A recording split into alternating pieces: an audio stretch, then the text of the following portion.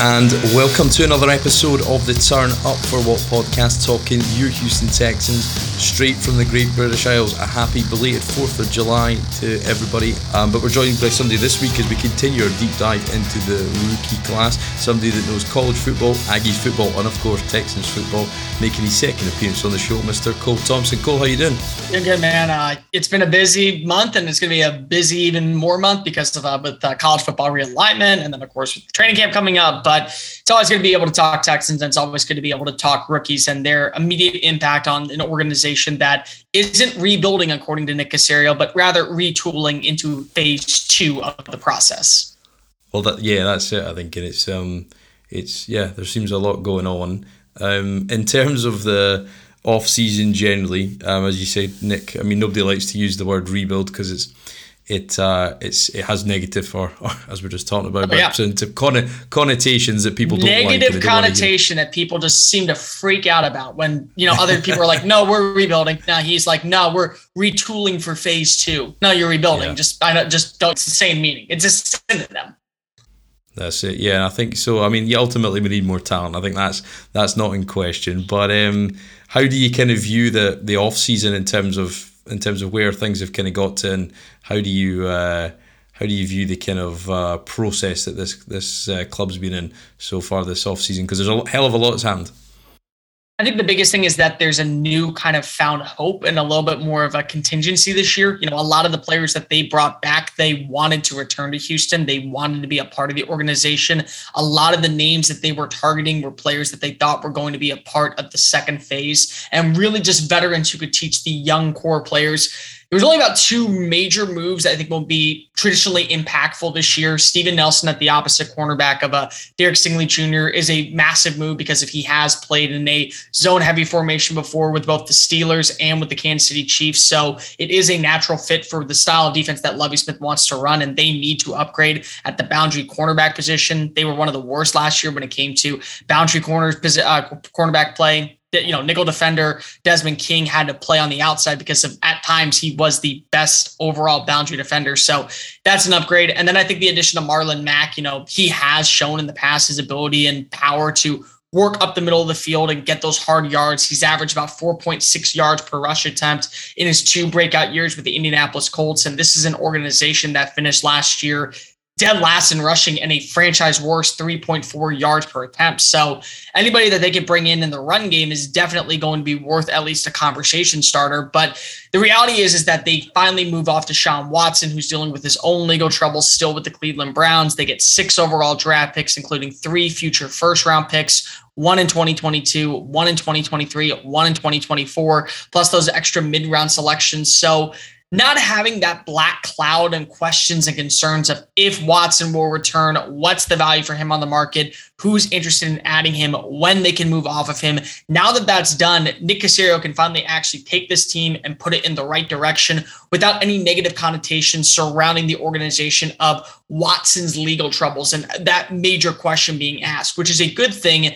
But they're still a long ways away. I don't think anybody out there is going to admit that this is a team that just because they go ahead and free themselves of Watson and have a good enough quarterback in Davis Mills from last season back under center, they have improved. I mean, and at most the win-loss total by Vegas odds is still 4.5. I think that's a very fair number. I think that at most they're about a 6-win team, and that's if Mills continues to develop the way that he is and the rookie class does come in and immediately impact this team. But again, I think that Lovie Smith is a good coach when it comes to player personnel. Players enjoy playing for him. There's a sense of urgency on the defensive side of the football this year, at least in training camp.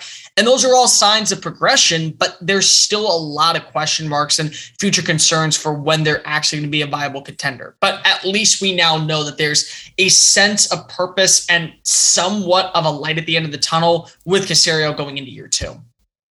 Yeah, no, absolutely. I think getting moving on from the Watson situation was good for everybody's sanity far less than anything else. And I think obviously that still got a lot to play out in terms of what we find that actual suspension is. Obviously we've just come through mini camp and OTAs. Cole, you were out there for a lot of it. First of all, what's the dynamic like this year where you've got there's a number of your colleagues from other news outlets who have left, have not been replaced. And I had I've had a couple of conversations about that for the reasons why. I won't speculate necessarily on that in terms of some of the environment that's put out there and sort of digital landscape. But like what was that like? And is that noticeable just when when in the media availability and just kind of less people there? Is that something you noticed in terms of that dynamic? To an extent. I mean, change comes at all times, especially in this industry. But, I guess it's a loss for one, but a win for me because it gives me more questions to ask and gets me a little bit more better acquainted with the players, especially the younger players like Jalen Petrie and Christian Harris and Kenyon Green, who are expected to be franchise cornerstones going into year 2 of the Caserio era. So it is a different dynamic. You do see less people, but it does allow you to have more opportunities to build a connection with these players. And ultimately, the better connection you can build with these players, the more trust that they can get in you, and the more, that you can actually know what they are about.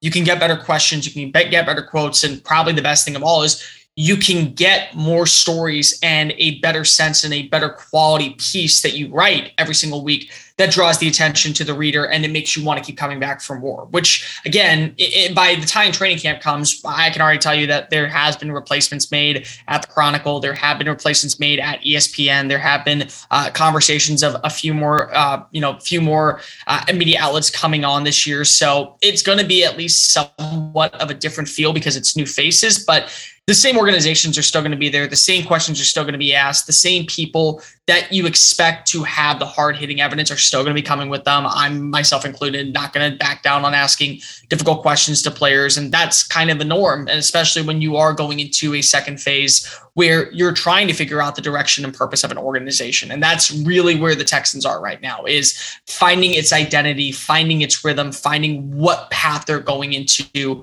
with Lovie Smith, with this young core, with these foundational pieces in place, and with a young rookie class that has been highly praised by multiple media outlets for the way that they drafted and also the way that they made trades for their focal players, which is a massive deal for Nick Caserio, because he said going into the entire draft process, we have 11 picks. Don't expect us to finish with 11 picks. And he didn't. And a lot of the trades that he made were trades back to get picks later on, to trade forward to get his players. And when they're his players, it's his team built in his image, which is exactly what the Texans want going into year 2.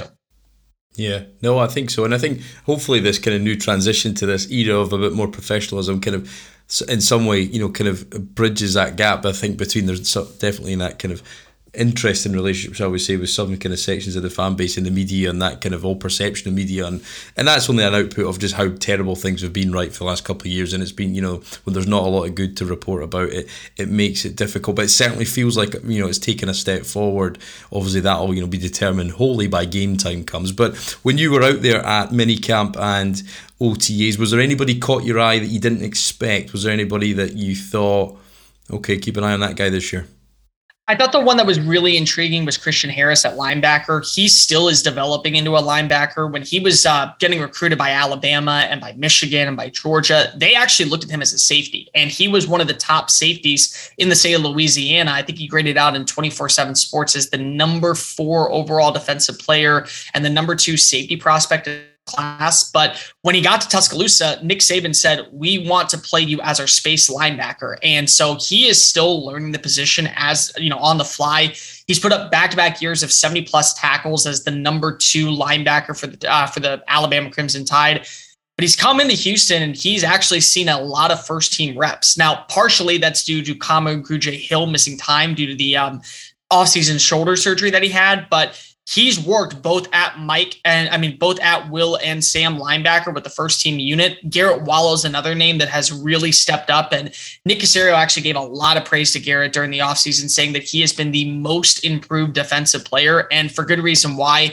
There's been opportunities for him in the last 2 years. Last season against the Indianapolis Colts, he actually finished with a team high in tackles with, I believe, 11, if I wasn't mistaken. So, he's made the strides necessary. Jacksonville Jaguars, my bad. But he's made the strides necessary to take that next step as a 5th round linebacker, to maybe even fight his way into a situational starting role. And Jalen Petrie, the safety out of Baylor, is the name that I think most people have heard because of his ability to play in coverage. But I was very intrigued because of when Matt Rhule left Baylor, they switched the defensive formation underneath Dave Aranda, and they actually played him as more of a star linebacker position. So he actually was more so playing in a zone-based nickel, big nickel type role, and was not playing on the back end. But throughout the entire pre-draft process, when he was down in Mobile working with the New York Jets, they actually played him in a zone-heavy 2-safety set backfield. So as basically a cover 4 set.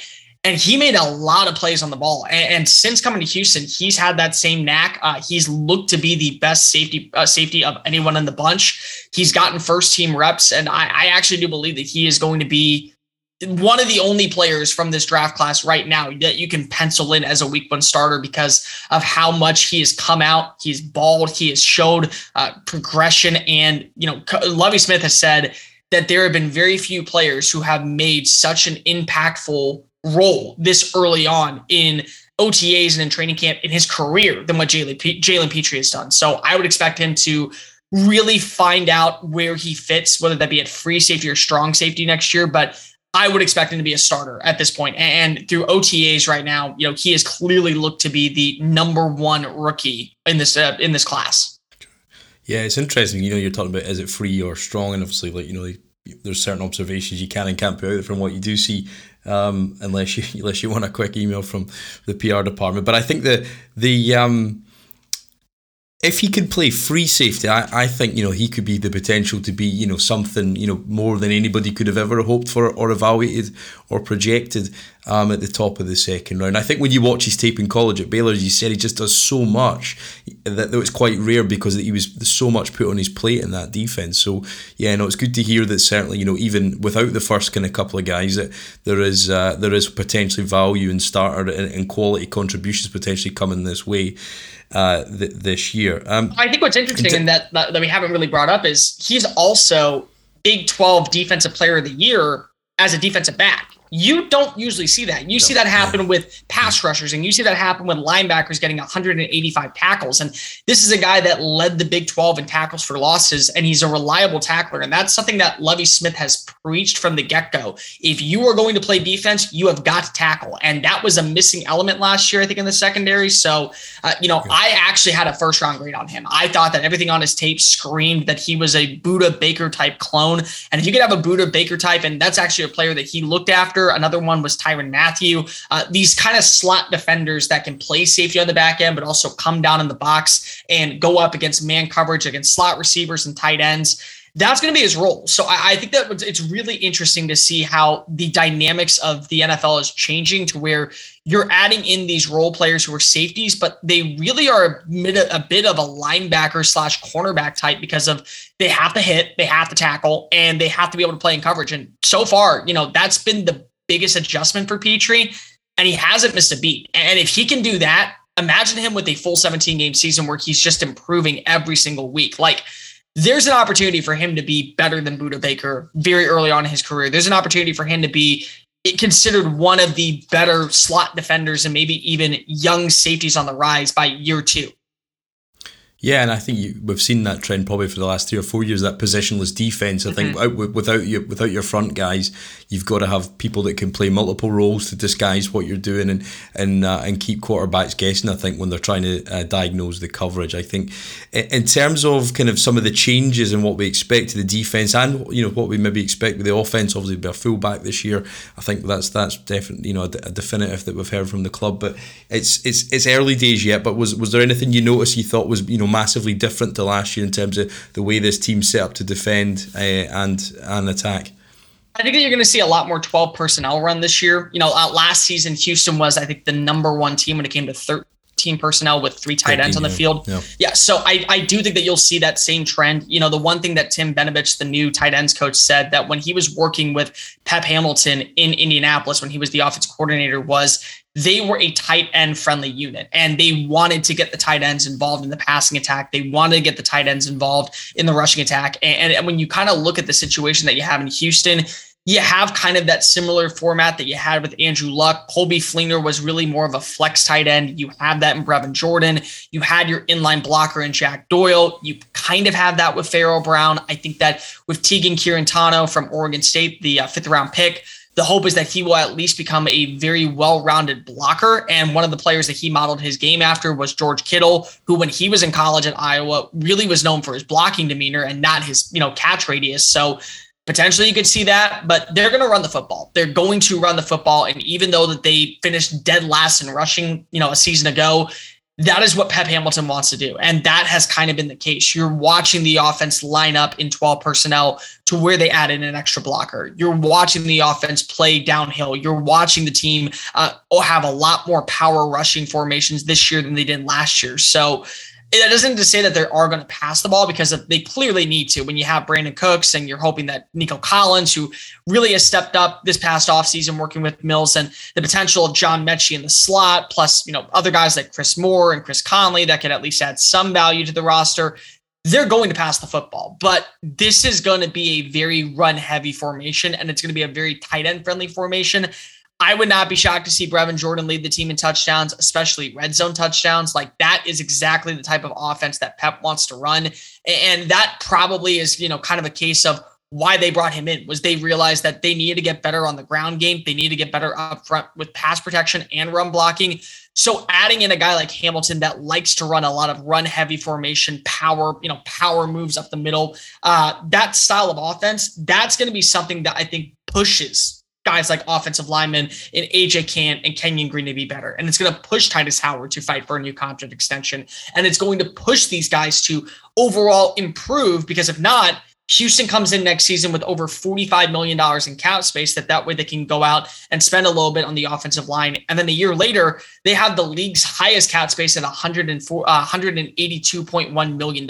So in the next 2 years, if the offensive line is not improving, but Pep is getting the most out of Davis Mills, he's getting the most out of the tight ends, he's getting something out of the run game, he's not going to be in jeopardy of losing his job. But AJ Cann is, and Justin Britt is, and potentially, Laramie Tunsil could be traded and they get a first round pick that they use on an offensive tackle. There's going to be moves made in the current, future of the organization on what happens next.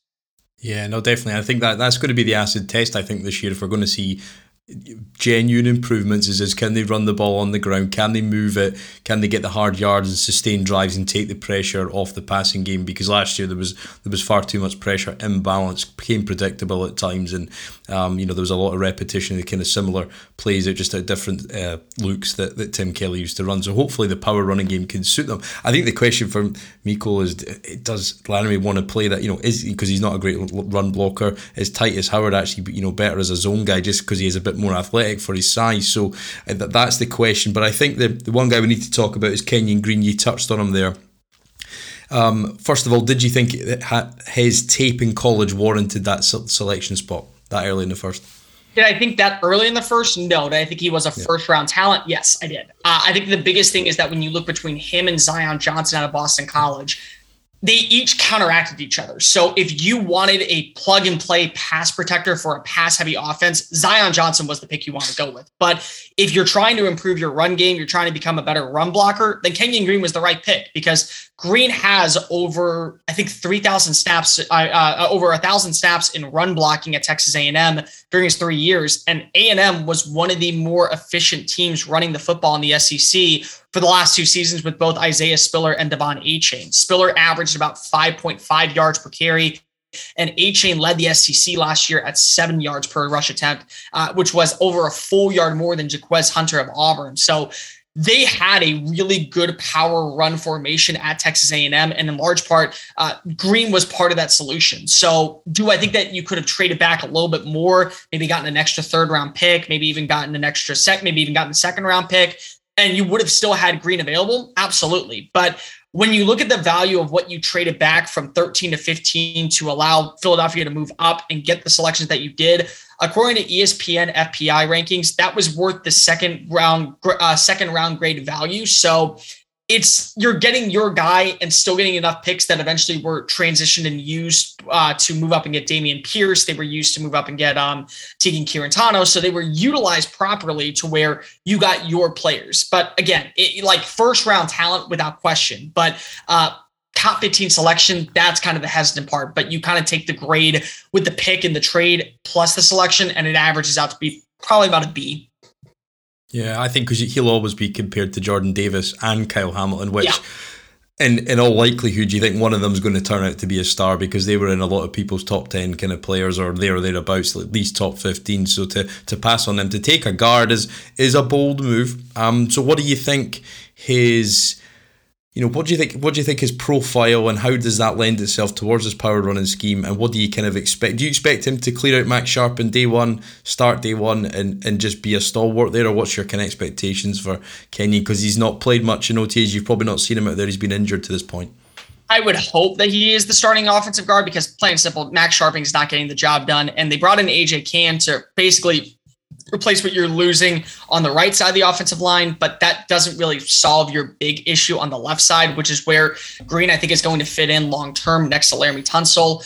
I think the biggest question mark with a guy like Green is where is his profile fit? Some people still are viewing him as an offensive tackle. Some people view him as a guard. I personally view him as a guard with tackle range. He reminds me a lot of Elton Jenkins of the Green Bay Packers, a guy who can probably play tackle in a pinch, but you want him inside because of his run blocking ability. And I think that's the main selling point, is that they need to get better in the trenches. They need to get better on the ground game. They need to be able to have a player who has multiple starting experience against really premier pass rushers that will work inside, especially in that B gap role. And that's where he's done a good job. But there's a lot of questions right now. And for an organization that still is going through a retooling, rebuilding, whatever the heck you want to call it, Caserio is not going to rush anybody. And that's kind of been the stalemate for Derek Stingley comps. There's been kind of the stalemate for any single player that has been really adapting. John Mechie's like the biggest name that people keep bringing up in conversation. When is he going to start? If he's not ready to go week 1, they're not going to play him. If he's not ready to go week 7, they're not going to play him. These are long-term investments that they believe in for the future. And that's kind of where you're sitting right now for the likes of Houston, is they brought in these names because they believe that they're going to be part of the foundational spots. So if he's struggling with pass pro, then Kenyon Green's not going to start week 1. He's going to start hopefully by week 8, week 9. If he is dominant in all of preseason and he's improving as a pass protector and as a run blocker in training camp, then yeah, he is going to be the starter. But there's a lot of question marks for a guy that we have very little to know about right now, because if he was out for all of OTAs, and those are things that maybe aren't that big of a deal. And then when you get pads on, you can see the level of expectation of where he kind of fits. But it's very hard to pinpoint, say, will he be a starter week 1 until further notice? So the goal is, I think, to get him to start. But the expectation is if he can be the starter by midseason and replace Max Sharping, when the team is trying to figure out what happens next, who are some players that we're looking to extend, who are some players that we're looking to cut after this year, who are some names that we think could be part of the long term. That's the ultimate goal, I think, for Houston, is just get him on the field by midseason to see where he needs to improve and where he has improved from the start of training camp to now. And I think when I go back to the games I watched, I saw, if you look at his LSU tape, there's some ropey moments in pass coverage, but then his pass sets, but some good ones and good play recognition. There's some elite traits in there, and you can see why he was such a big time prospect. What do you think Kenyon needs to get better at to round off his game? Because obviously these guys have got a huge jump, particularly in the O-line. They've got to build chemistry, but ultimately they've got to get the pad level right, the technique, they've got to get the kick step, everything. They've got to get the alignments. There's so much to learn all very quickly in the blink of an eye. What do you think he has to get better at to be reliable, even if it is mid-season, like you said? To me, it's pad level. Like, that was the biggest thing I noticed when he was at Texas A&M, was he would always play high. And the good news is that he had really good footwork to make up for it at times, especially in run blocking. But his pad level would always be feeling like he was lurching. He was leaping. He was trying to go ahead and just kind of extend plays when he didn't really have to. He could wait for the blow to come to him, catch himself, and then fight off that way. But there's been times where it's worked. I mean, when he played against Will Anderson out of Alabama, he did not allow a single pressure against Zach Calzada. He did not allow a single sack. And that was the guy that many people said should have won the Heisman Trophy last year. So when you limit a guy like that's production, I mean, you're doing something right, but pad level is probably number one. Lunging is probably another thing. The other thing that I've always noticed about like these kind of hybrid players when it comes to guard/tackles is the penalty counts, because of a lot of times you get away with it when playing on the edge. You rarely get away with it on holding calls, especially up the middle. Connor Williams is a really good example coming out of Texas. He was slated by many to be a really stable offensive lineman, and he's led the Dallas Cowboys in penalties all 4 years that he was there. So, I mean, like, he's improved as a pass protector, but there's still the knack of, hey, we have a lot of flaws when it comes to our pass protection set because of you're giving up 12 to 13 penalties a season. So those are drives that end with plays that are supposed to be going for 15 yards downfield or 15 yards coming back. I think that's going to be something to watch for, but pad level is the number one thing I worry about with Kenyon Green. I think that he has got to get better with his overall shoulders. His hand placement is decent, but again, when you reach up here and higher up on the shoulder blade, it allows it to become easier for a defensive lineman to swat and swim and work upfield. And if your footwork and your speed isn't matched on the same level, you're not going to be able to recover in time. Yeah, no, I think so. Yeah, I think there's a chance for him to start. You just got to hope the injury issues clear up, and for God's sake, please keep him at one position and don't move him around. We've had enough of that with Titus Howard. If he's left guard, I think he's had enough of that too, man. I mean, like the dude played 4 different spots at Texas A&M last year, and he found success at all. But it's just like it was hard for scout. Like, and part of the reason I think scouts are saying, oh well, he could be a swing tackle option is because he played tackle in college, and it's like well. He was an All-American guard. How about we keep the All-American guard at a guard position? Let's just do that, and let's see how it works out before we go ahead and make some changes. Well, that was it, because I remember the previous year when we signed McCollum and is it Ryan Green or the guy? It was Carson Green. Carson Green, yeah, I remember going to watch them then, and I thought, yeah, Kenyon Green is the best player on that line. He's meant to be the big pick. So it's funny how your perception changes in a year when the focus is on him for your team. You're going to pick him in a little bit. But Cole, what's your kind of expectations for this team this year? Have you got a kind of storyline you think? I suppose it's probably Davis, isn't it, in terms of what changes for this team, but have you got something you think that we've got to pay attention to, or what you're looking forward to about this season as well? I think chemistry is the biggest thing, because again, Mills shined last year in his final 5 starts. I think that everyone out there would admit that with the personnel that he was working with the offensive line that he had, with the play design by Tim Kelly, he was the best rookie quarterback down the stretch. I don't think anybody is going to argue that when you finish with a 104.5 passer rating and a 9-2 touchdown interception ratio with a completion percentage of near 70% and getting two big wins, one of which was against the Los Angeles Chargers that ultimately kept them out of the playoffs. But this is a 3rd-round pick. I mean, this is a 3rd-round pick who we barely saw play in college. He had 11 games and was during a COVID-19 year, very limited. So there's a lot that is still unknown about him. And it's a very good draft class to get a quarterback next year. So he's going to be underneath the microscope. He's going to be underneath the scrutiny, because when you can get an opportunity with 2 first-round picks to land a guy like CJ Stroud, who some are saying is the best quarterback prospect not named Trevor Lawrence in the last 5 years, and then Bryce Young coming off of a Heisman Trophy season, and other names like Will Levis and Tyler Van Dyke and even Hendon Hooker and KJ Jefferson and all these other, smaller school players that at least maybe give you that same potential what you have with the likes of Davis Mills. They're going to be under the scrutiny. So it's the chemistry with Brandon Cooks. It's how he builds a repertoire with Nico Collins. It's, will John Mechie come back, and will they be a 1-2 combination? The trend is, as of late, draft a wide receiver from a college or a quarterback from a college and get their counterpart the season later. So, you added Mechie. Does that mean Bryce Young is in the waiting wings for Houston? I don't think anybody should expect Mills to be the savior and bring this team to a 9-10 win season, but if he gets 6 wins and if he's able to throw for, say, 3,200 passing yards and a touchdown to interception ratio of 25 to 8 to 25, 27 to 9, is that enough for Caserio to say, we think that even though we're picking in the top 3, you were not the problem? And that's kind of where you have to dissect this Texans organization is Mills improving with his decision-making? Is he improving with his vision? Is he improving with his accuracy, with his timing, with the mental aspect of reps? Are those things that are happening on the field translating to his production? And is that going to make him at least a viable candidate for at least another season? Because keep in mind, if Houston finds enough success with Mills and they realize we still need to get a better pass rush, we still need to fix our secondary, we still need to fix our offensive line, they could pass on a quarterback in next year's draft, or draft a guy, say, in round 3 or round 4, like a Devin Leary, or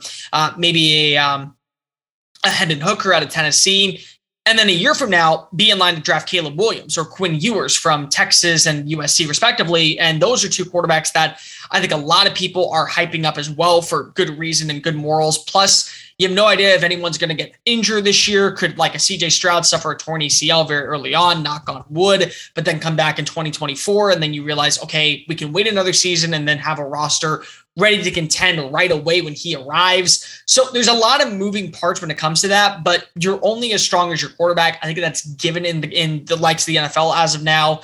And the AFC is loaded at quarterback. I mean, Mills arguably is still the worst quarterback in the AFC. And that's saying something because he had a really good season last year. But, you could make the argument that Mac Jones is bottom 5. You can make an argument that Tua is bottom 5, even though he has a winning record. Zach Wilson's bottom 5. Trevor Lawrence is bottom 5. And it's not that they're bad quarterbacks. It's that look at the quarterbacks ahead of them, and Josh Allen and Patrick Mahomes and Justin Herbert and Joe Burrow and Lamar Jackson and Deshaun Watson and Derek Carr and all these other names. If you're not in the top 7 of your quarterback class, you're always looking to upgrade. And that is going to be something that Houston is going to consider. So it is a Davis Mills storyline this year. I think that at best, this is a 7-win team. I think that you're probably looking at them more so at picking with 5 wins. I would set the over under at 5 in my personal opinion. But I also will say if Mills can do what he did last year, Houston's not going to get the number 1 pick. And I think that that's kind of like a slap in the face to fans because fans want that number 1 pick, but they also want to see Mills Mafia actually explode. So there's kind of that common ground. Where do you fit with this? And that is really where, I think the storyline goes this year for Houston. Is Mills the future? Well, that's it. And I think when you look at the context, even this year, all that has been proved, okay, is the run game better? That's the big question. Year 1 of a new scheme, going into a new head coach, only one proven passing option out there for him, really, in NFL terms. So it's going to be challenging. You just don't want to get caught in no man's land of being, a certified guy that's at the top of the order. You're just slightly out of reach, but we do have the 2 picks to potentially flex. So there's a lot to be decided, as you said. But Cole, final question for you this week. In terms of what you look forward to the season, is there one thing? Is there a road trip? Is there something that you're looking forward to the most? Or is it just to be about football and back at football again? I'm going to be keeping a close eye on the Deshaun Watson situation because of if we've seen anything, the way that the suspensions go, his first game active could very well be a return to Houston on December 4th when the Cleveland Browns come to town. That's going to be the one I'm going to be paying close attention to. I'm also going to be watching their games against Tennessee and Indianapolis. I think that a lot of people are hyping up Indianapolis as this really rebounding team, and there's still question marks with Matt Ryan. There's still question marks with Ryan Tannehill. Could they find a way to maybe sneak a win in there, get an upset, and finish once again 3-3 in the division? And what's going to be the overall play with Doug Peterson and Trevor Lawrence and their connection in year 2 for him? The Urban Meyer situation was a cluster mess by all means, and I don't think that anybody would deny at this point. If buyer's remorse should come back, they would have gone in a whole different direction, and just to see what they had with Lawrence and see if he is really living up to standards. So I think that's going to be something to keep a close eye on, especially now they spent money in free agency this offseason. Could you see Houston at least maybe go 3-3? And those divisional games, there are questions. Last year they did win both games against Jacksonville. They did get an upset over Tennessee, and they almost got a second one. If you were to give Mills maybe 2 more drives, are we talking about Houston finishing the year off with 5 wins last year? And if they have 5 wins, do you keep David Culley? And do you have these teams? And I think those are questions that you kind of want to see moving forward with Houston is where do they sit in the pecking order in their own division? Yeah, no, I think so. Well, Cole, thank you very much for your time. Great to join us again. Hopefully try and speak to you throughout the season. There's going to be a lot to be decided. They keep it interesting at the very least. But Cole, thank you for your time. I appreciate it. Anytime. Thanks for having me.